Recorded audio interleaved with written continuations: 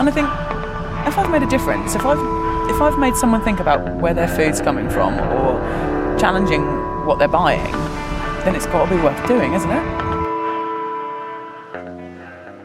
Hello, Harriet here, bringing you the first of our Fathom Flash episodes. These are quick 10-minute episodes with just one interviewee on topics we think you will find interesting. And if you have a topic you'd like us to cover, please get in touch. Today, I am out fishing with Ashley Mullinger in Wells Next to Sea. You also might know Ashley via her Insta handle, The Female Fisherman, or ITV's unofficial fisheries correspondent. I started chatting to Ashley last year as she was on the Fathom podcast talking about women in fishing. And we've kept in touch ever since. Over that time, Ashley has done such an amazing job of growing her Instagram following. So I wanted to talk to her today about her ever-growing social media presence, how it's helping her spread awareness and engagement about the UK's commercial fishing industry, and how she got started and what it means for her business. So, hi Ashley. Hello, Harriet. I just want to say that we are out at sea still. Mm-hmm. We're waiting for the tide to come in. We've just had a day of whelk fishing, and we are basically in the corner of the boat on a upturned fish box. Huddled up by the hauler. Getting this wonderful Fathom content. So Ashley, when did you first decide to start sharing your content on Instagram? I decided the year before COVID, which was 2019. We all lost that year, didn't we? So none of us know what year we're actually in. In about October 2019, and I started doing it because I just wanted to make more fishy friends, and I just wanted to connect with other fishermen around the country to see if they were experiencing the same kind of stuff that we were experiencing, really. Is it the same for them when it comes to fisheries management, for example? Do they have some of the concerns that I had? Are they experiencing the same kind of stuff? Because we are very tight-knit as a community, I think, of fishermen, but like no one joins us all together. And I just wanted to reach out and make friends.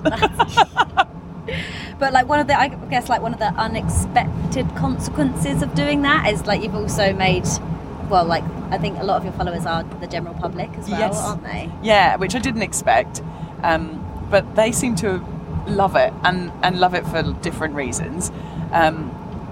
So I have my fisherman followers and my non-fisherman followers, my lovely muggles, my lovely little muggles. I love them. They're great. Who don't quite get it. Do they get it? Do they get what it's like? You're trying to teach them, aren't you? Yeah, I am trying to teach them, and I think a lot of them love it, and they'll send messages to me personally and just say I loved this or I loved that and I never knew this or I never knew that, or watching you every day. I mean, I had a message from a woman in Manhattan. That's so that said, cool. Then she said to me, because this was during lockdown, and she said to me, you make my day so much brighter. I come in from work and I watch your stories and it just cheers up my little grey Manhattan apartment. And I was just like, it's amazing. And then another woman who said, my daughter comes home from school every day wanting to watch what the female fisherman has been doing, and just because all the kids seem to love the Sea Beasties stuff, so I had to put it in its own special highlight so they could just watch it again and again and again. And stuff like that just warms my heart. Yeah, it really does. That's really cool. Also, the fact that you're reaching people across the world, which is nuts. Mental. Which is nuts. Yeah, that's really cool. So, why do you think it's important to share with the public about a job in fishing, what it's like? Why do you think it's important? Awareness, I think. It's such a closed-off industry that it's not like you can just pop your head in the door, is it, and say, "Oh, what are you doing then? Yeah. How's your day at work going?" Yeah. And I think people are just really intrigued by the whole mystery and romance of the sea. I genuinely, I think I've been told of romanticising it a bit too much sometimes. Yeah, I mean, some days it can be a lovely romantic environment to work in, and some days it's bloody horrible. Yeah. But I think people are intrigued by that, and I think people are intrigued by the stuff that they don't know. I mean, there's, the whole environment living underneath the water. And I think people love to see the stuff that comes out of it, and just sharing that with them. And I think they love it, especially the starfish.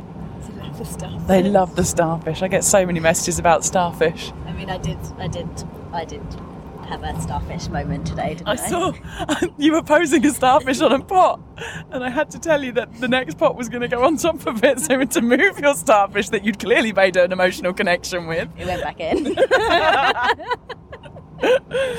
Oh dear, okay, cool. So over the past year, I feel like you have become a bit of the kind of go-to person on fishing. You've been on Countryfile, you've been on ITV talking about Seaspiracy, you've been on Channel 5, Radio 2? Yeah, last week. Radio 2. So you've been around. Oh, I'm getting a power bit. Your face is being recognised. So, and also I know you are kind of championing whelks with chefs and like cooking on the quay and explaining how to cook them and where to buy them. Why do you think it's important that you kind of bring this industry to life and give them a genuine voice?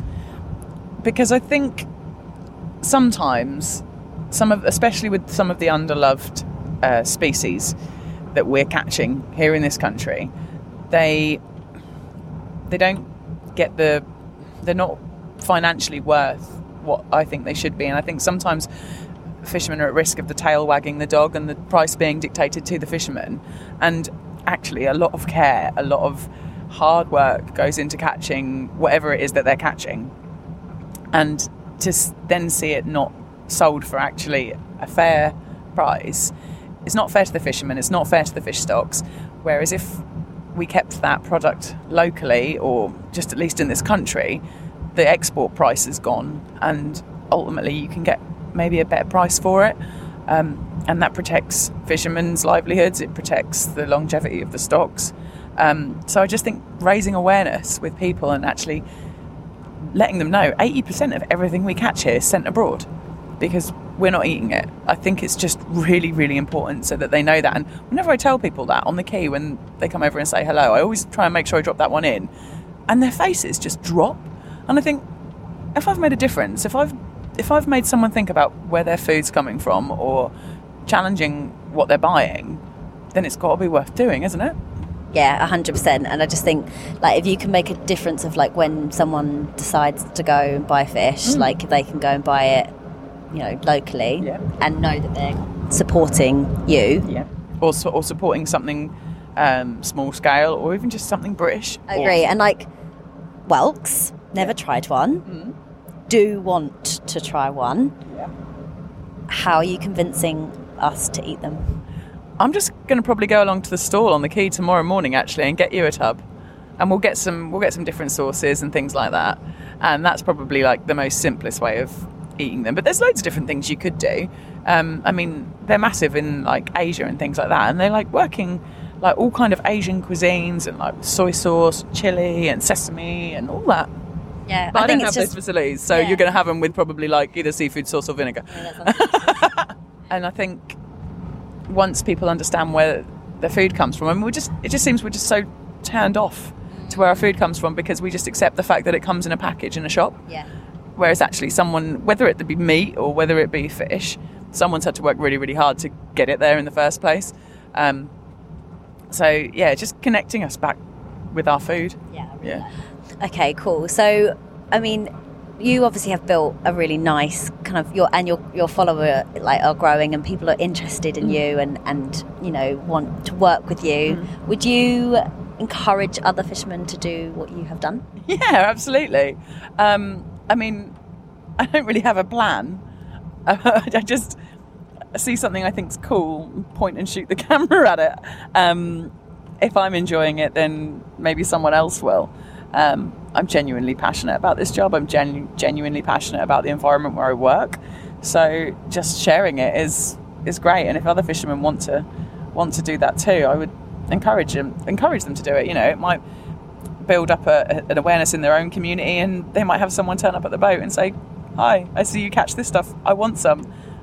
And that's a fish going locally that perhaps wasn't going locally before. So it's just changing that trend or bucking that trend of just accepting that our food is going to come from wherever, and actually go and see a fisherman, go and buy something direct off a boat, or go to a local fishmonger's, or look online at small like day boat fish retailers, things like that. Cool. Well, thank you very much for being the first guest on Fathom Flash episode, and for taking your at sea Fathom virginity.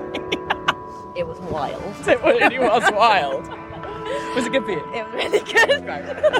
Thank you very much. And if you aren't following Ashley on Instagram, you can and you should. Her handle is at the female fisherman. Amazing. That's it. This can be done. That's right.